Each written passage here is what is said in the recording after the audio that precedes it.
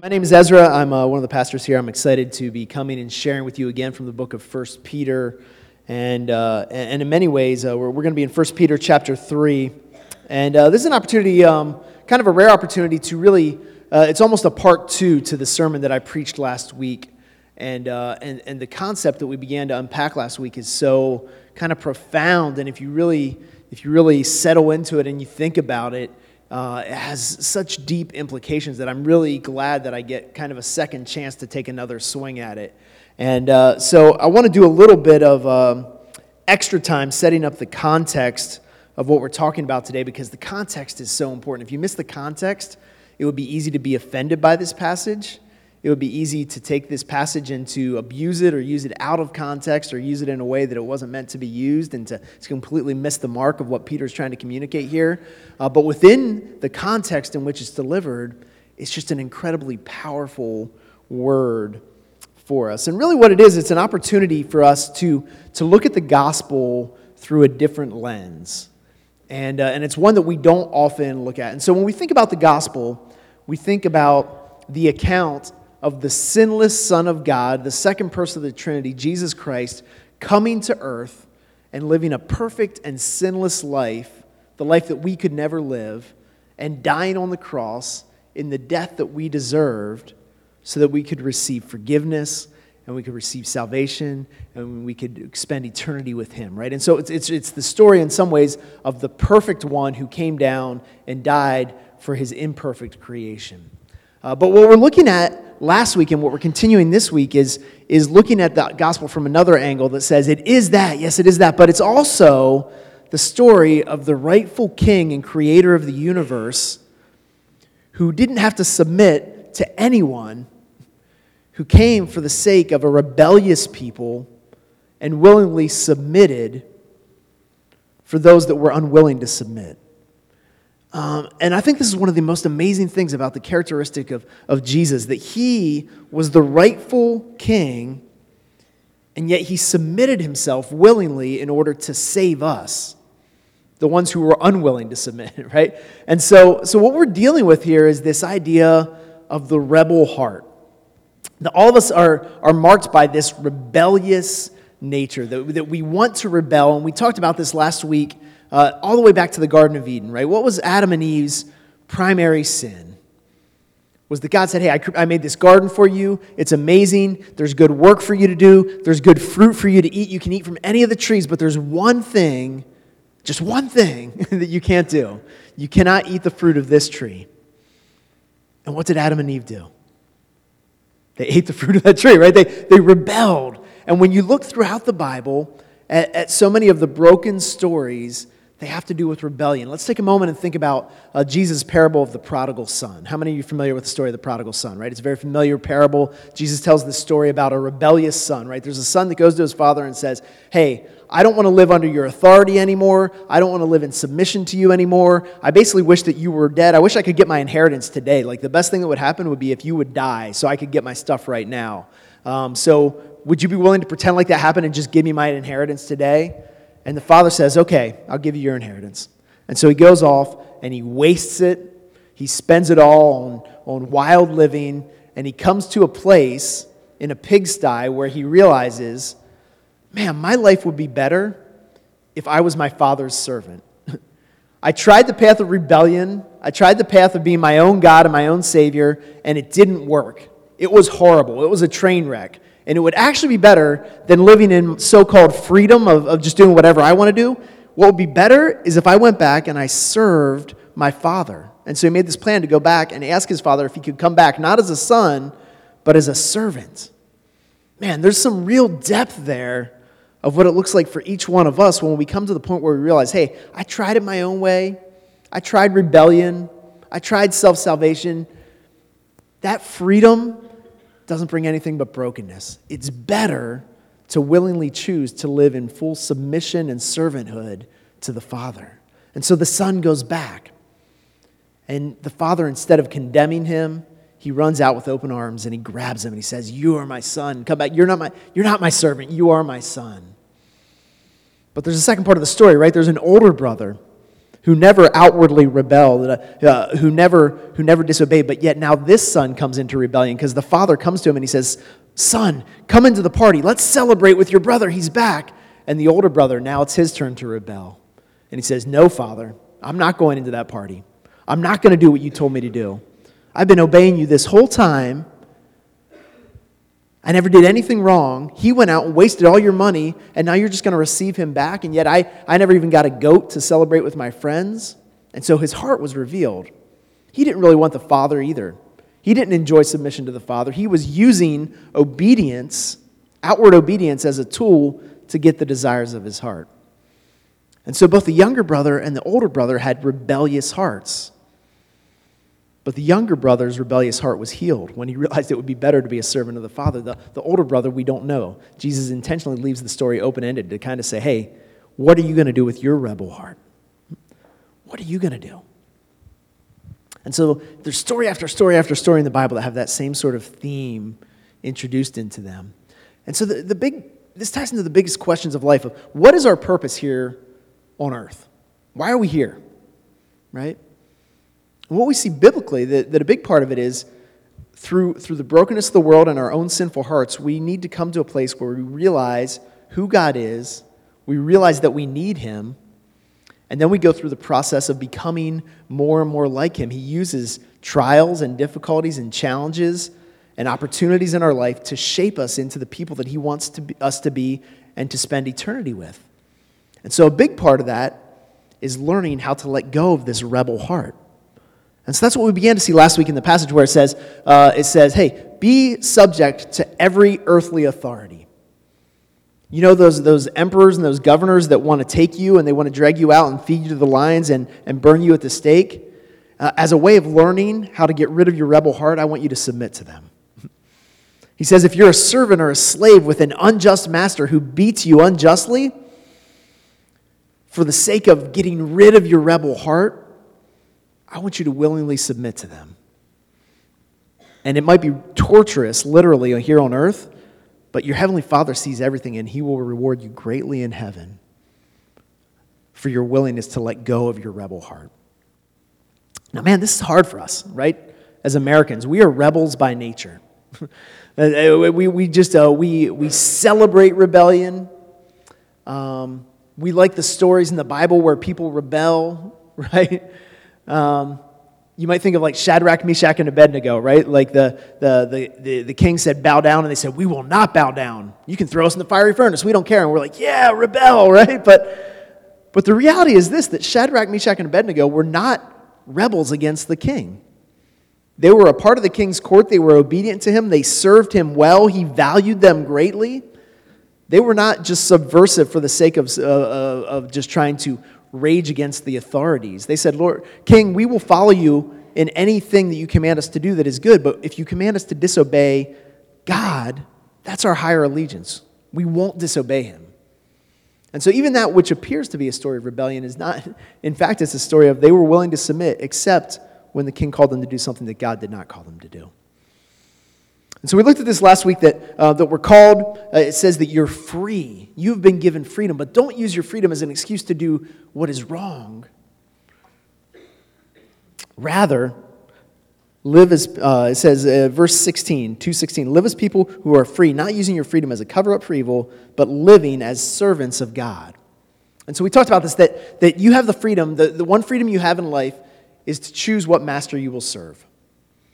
Like the younger son, you can say, hey, I'm going to serve no master. I'm going to serve myself. Well, really, you've just chosen to make your own passions and desires your master. And the younger son, in the prodigal son story, found out where that leads, right? To brokenness, to no friends, to nothing of lasting value. And he came to understand that the greatest value that he had was to choose to be a servant of his father. And we're all on that same path. And so he encourages, use your freedom to choose to follow God. Live as people who are free. Now, why am I spending so much time setting this up? Because I need you to understand that's the context in which this teaching comes today. And so today we're going to look at we looked at last time at like serving the ruling authorities. We looked at the worst case scenario of even if you're a servant or a slave serving an unjust master, that you should still be willing. And now it's going to look at the most common place where this is really difficult, and that is in a marriage relationship. It says going from the extreme of like the very unusual but extremely difficult to something that a large number of people wrestle in. The place where we struggle with rebellion the most, for many of us, is in the home. It's within a marriage relationship. It's within our families. And so if we understand that this is not just a discussion about roles and relationships, but ultimately this is a discussion about rebellion and our tendency towards rebellion, it frames it in a different kind of way, right? And so I'll have him bring the passage up here on the screen, and let's begin to look at what Peter has to say in this context. And so he begins by saying, likewise. Now, if he says likewise, that's a clue that this is not just coming in out of nowhere, right? It says, hey, in the same manner of what you just read, in the same manner of what was just described to you by me in this letter about our rebellious heart and our need to learn how to submit as a way to honor God, even to unjust rulers and authorities, that when we learn to submit to them, that is a way of honoring God. In that same manner, it says, wives, be subject to your own husbands, so that even if some do not obey the word, they may be won without a word by the conduct of their wives when they see your respectful and pure conduct. Man, now that's a hard word, right? Right? And in and of itself, if we just threw those two verses out there, completely devoid of context, you'd be like, well, I can't do that. That doesn't make sense. That's not even fair. But if you remember what we just read, he said, hey, if you live in a government where the emperor is rounding Christians up and taking them and feeding them to lions, and you live in a place where there are unjust and cruel masters who are treating their servants poorly and beating them unjustly, and if we're called to obey in those things, then in a marriage relationship where a husband may not be a believer and may not be a guy who's worthy of honor, that wives are called to submit to him as a way of honoring Jesus. Man, that's a tough word, but it's one that we have to work into our heart. And so what you see is that, as we talked about last week, so much of this boils down to this simple concept that we teach kindergartners, right? 2 wrongs don't make a right. You see 2 kids fighting, you say, what happened? Well, he took my toy. Okay, well then what happened? Well, then I punched him. Okay, well then what happened? Well, then he bit me. Okay, well then what happened? Right? Everybody's wrong in that scenario. Somebody did something wrong first, but then it's sin upon sin upon sin, and there's nobody who's left in the right. And so as a wife, if you look at it and you say, hey, look, I know that I'm called to submit to my husband, but you don't understand. You don't understand how difficult he is to submit. So I kind of have to needle him, and I kind of have to rebel against his authority, and he told me not to do that, but I kind of have to let him know that I'm my own boss, right? Now, there's context here, right? It doesn't say submit to your husband if he calls you to do something that would violate what God calls you to do. In fact, you're submitting to the husband as a way of submitting to and respecting God as the ultimate authority. And so if he calls you to do something that is dishonoring to God, it's your responsibility and your duty to say, hey, I love you and I respect your position in our marriage, but I cannot do that because my highest authority is to God.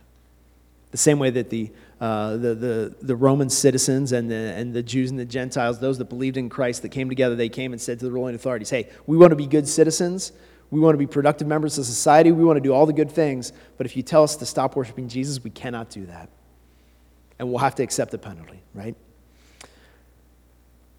Now, it's interesting because in this time, for a wife to have a different religious belief than her husband was incredibly controversial.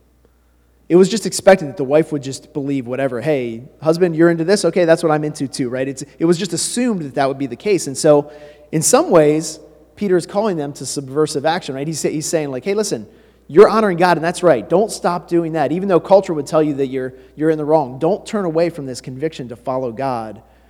But don't let them have the excuses saying, well, she's just rebellious. She's just disobedient. She just does whatever she wants, right? In every way, you should honor your husband unless he's calling you to violate what God is calling you to do.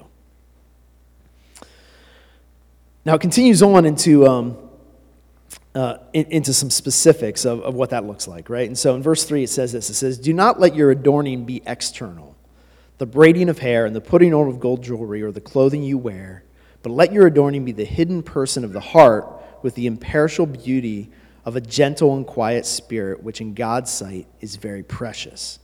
For this is how the holy women who hoped in God used to adorn themselves, by submitting to their own husbands, as Sarah obeyed Abraham, calling him Lord.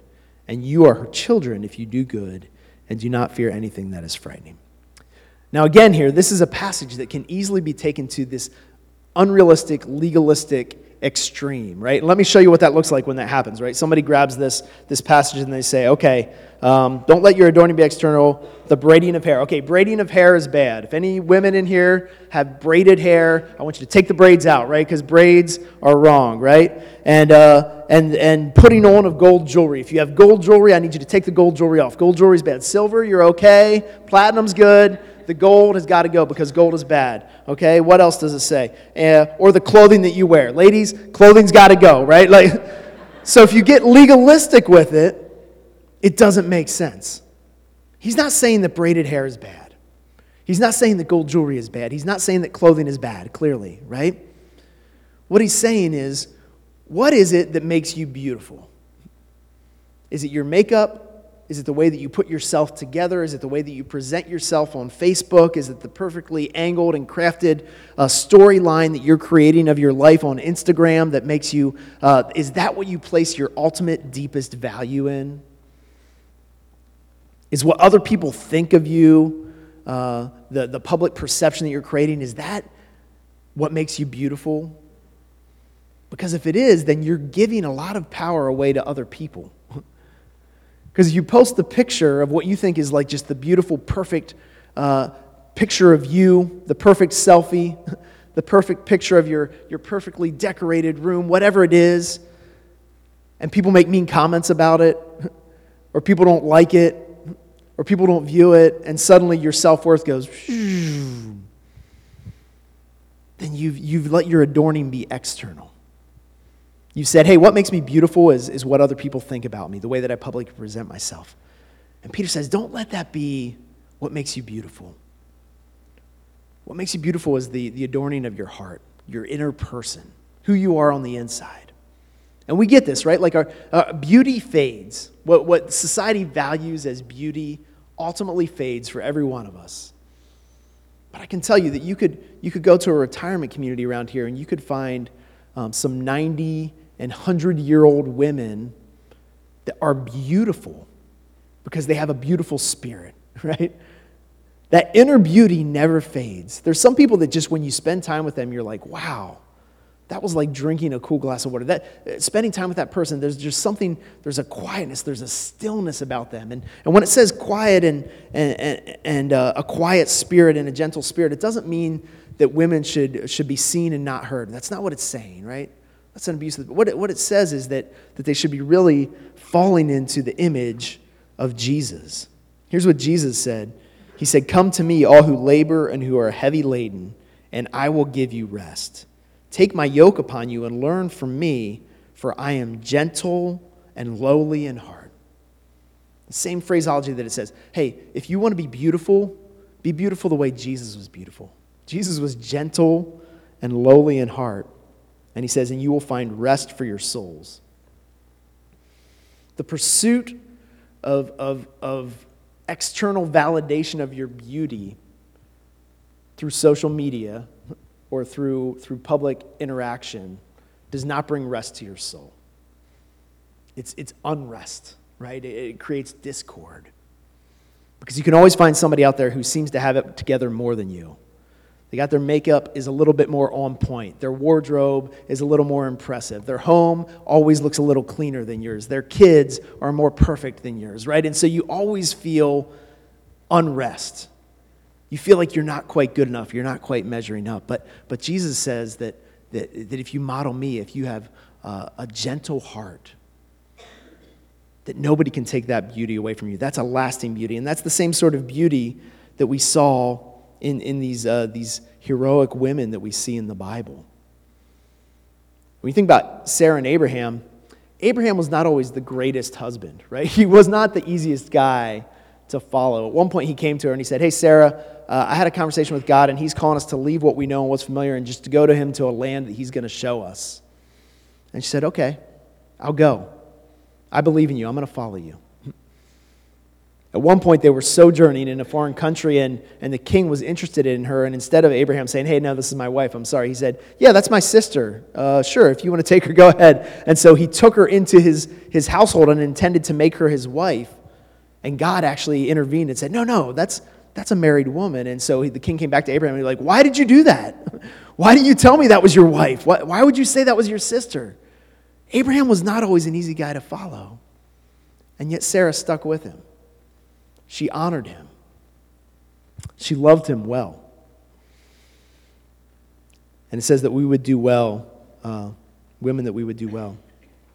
Now, let me point out here real quick before I recognize that there are many single people that are here with us today. And so it'd be easy to maybe kind of dismiss this message and say, okay, well, all right, message for married people, got it. I'll check back in next week, right? But a few things I would say about this. Number one, if you're someone who's single but aspires to be married, what a clear picture this is of the kind of spouse that you should be pursuing and the way that you should be behaving as you're pursuing that spouse, how you want to position yourself, what kind of marriage you want to aim for.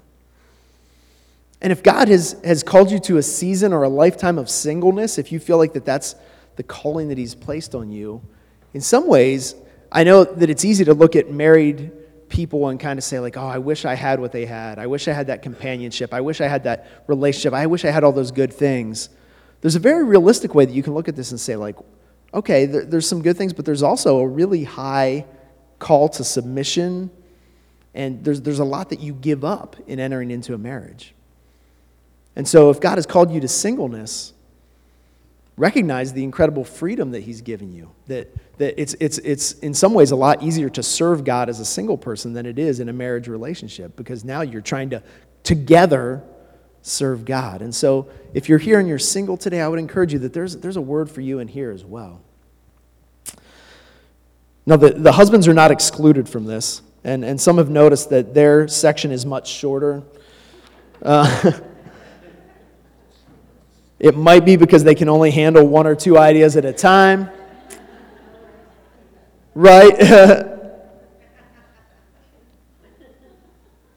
In some sense, and I acknowledge this, right, that the wife in a marriage has a more difficult job because she's called directly to submit to a very imperfect and broken earthly authority. And that's a hard calling. And so Peter has to round it out and say, hey, like, make yourself inwardly beautiful.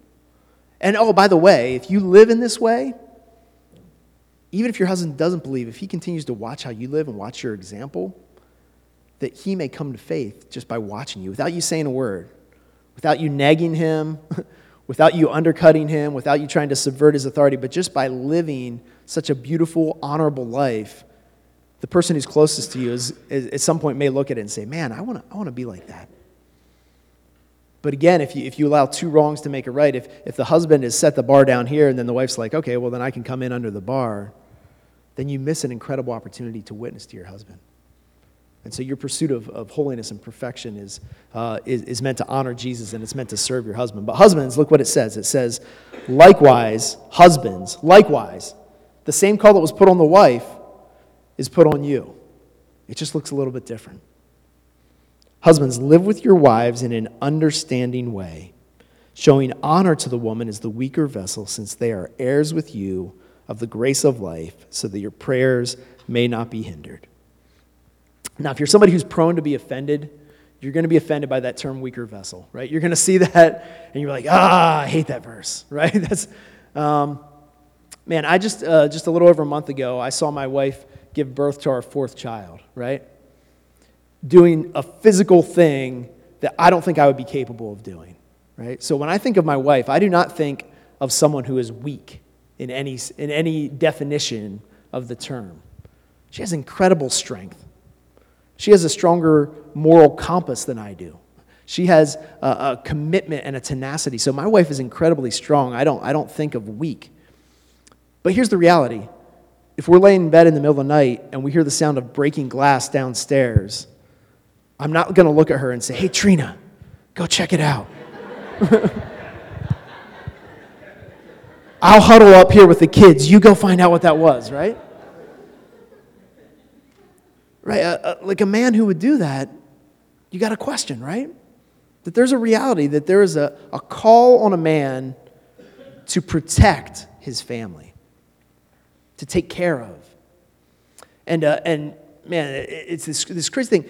I don't know how much time I have to go into this, right? But this is a whole can of worms that I will gladly open, right? But in the Bible, there is equality of man and woman.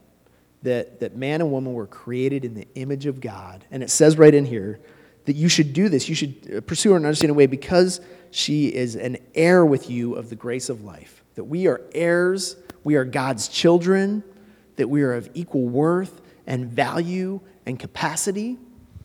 But being men and women carries with it distinct and unique roles that God has given to us. I use this example all the time, right? God has given my wife the role of bearing children. I might want that role. It's not my role to take on, right? And so as we live in a society that is now beginning to say, like, hey, gender isn't really, that's a choice that you make. That's a sliding scale.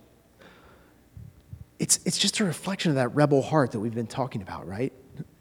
It's a reflection of this ultimate rebellion that's going to say, even down to the fact of whether I am a man or a woman is going to be something that I'm going to choose. God is not going to decide that for me. It's rebellion.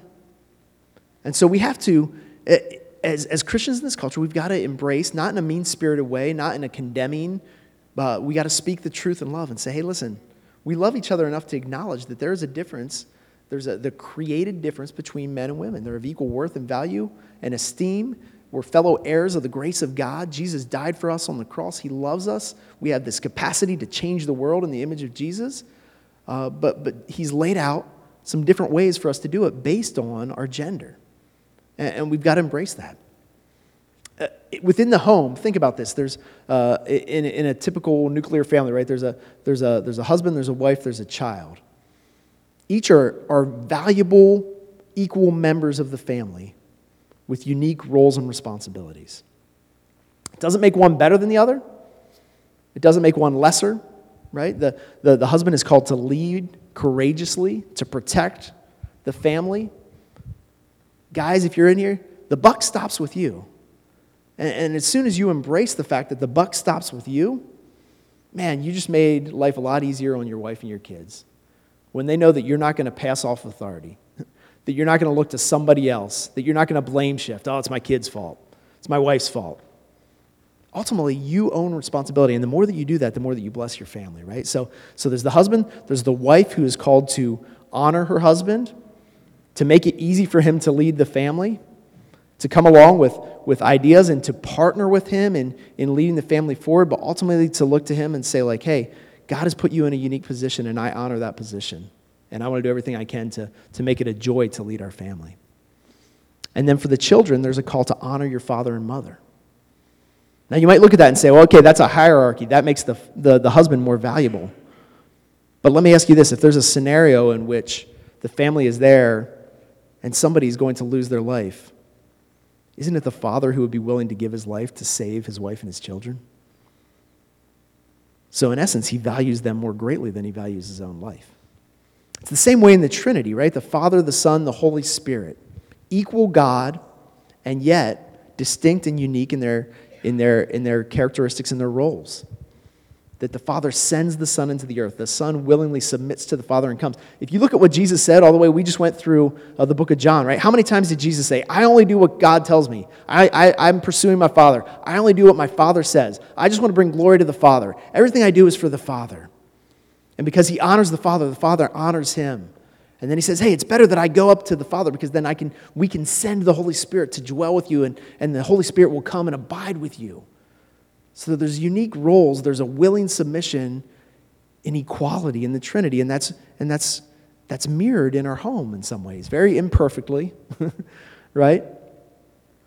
But there's a mirror of that. And so embracing the roles and embracing love and submission and care for one another is a reflection. That's something God wants us to learn. That's part of why he's got us here. He wants us to learn this so that when we go and spend eternity with him in heaven, we get it. And so the more that you embrace that here on earth, the more that you're growing closer to him. Look at what it says. It says, live with your wives in an understanding way. Husbands, it's your job to try and understand your wife. Right? You might say good luck, right? But that's a difficult task. And yet that's our goal. To not prove yourself right. To not say, hey, it's my way or the highway. Do it because I said so. It's to say, hey, I feel like God's leading us this way. I feel like this is what he's calling us to do. And yet I feel tension from you. I feel like you're pushing against this. Help me understand. Why is this difficult? How can I make this something that you embrace and that we can do together and enjoy? Right? That's a significant task, but that's what we're called to do. And ultimately what it says is this. It says that we need to do this so that our prayers won't be hindered. If your relationship in the home is broken, is messed up, it's going to have an impact on your spiritual relationship with God. And here's a reality for us as a church, right? Like we come in, we're stronger as a church when our families are stronger. We can come on and put on a good face. We can smile and shake everybody's hand. We can serve parking cars or teaching kids and stuff. But if we go home and our marriage is just a total train wreck and it's just full of brokenness, that's not true spiritual health. Our church is stronger as our families are stronger. And so the primary thing, the first thing that we have to do is go home and say, all right, how do I live more in line with what Jesus is calling me to do? Wives, how do you root for your husband to succeed? How do you say, man, I really want you to be a great leader?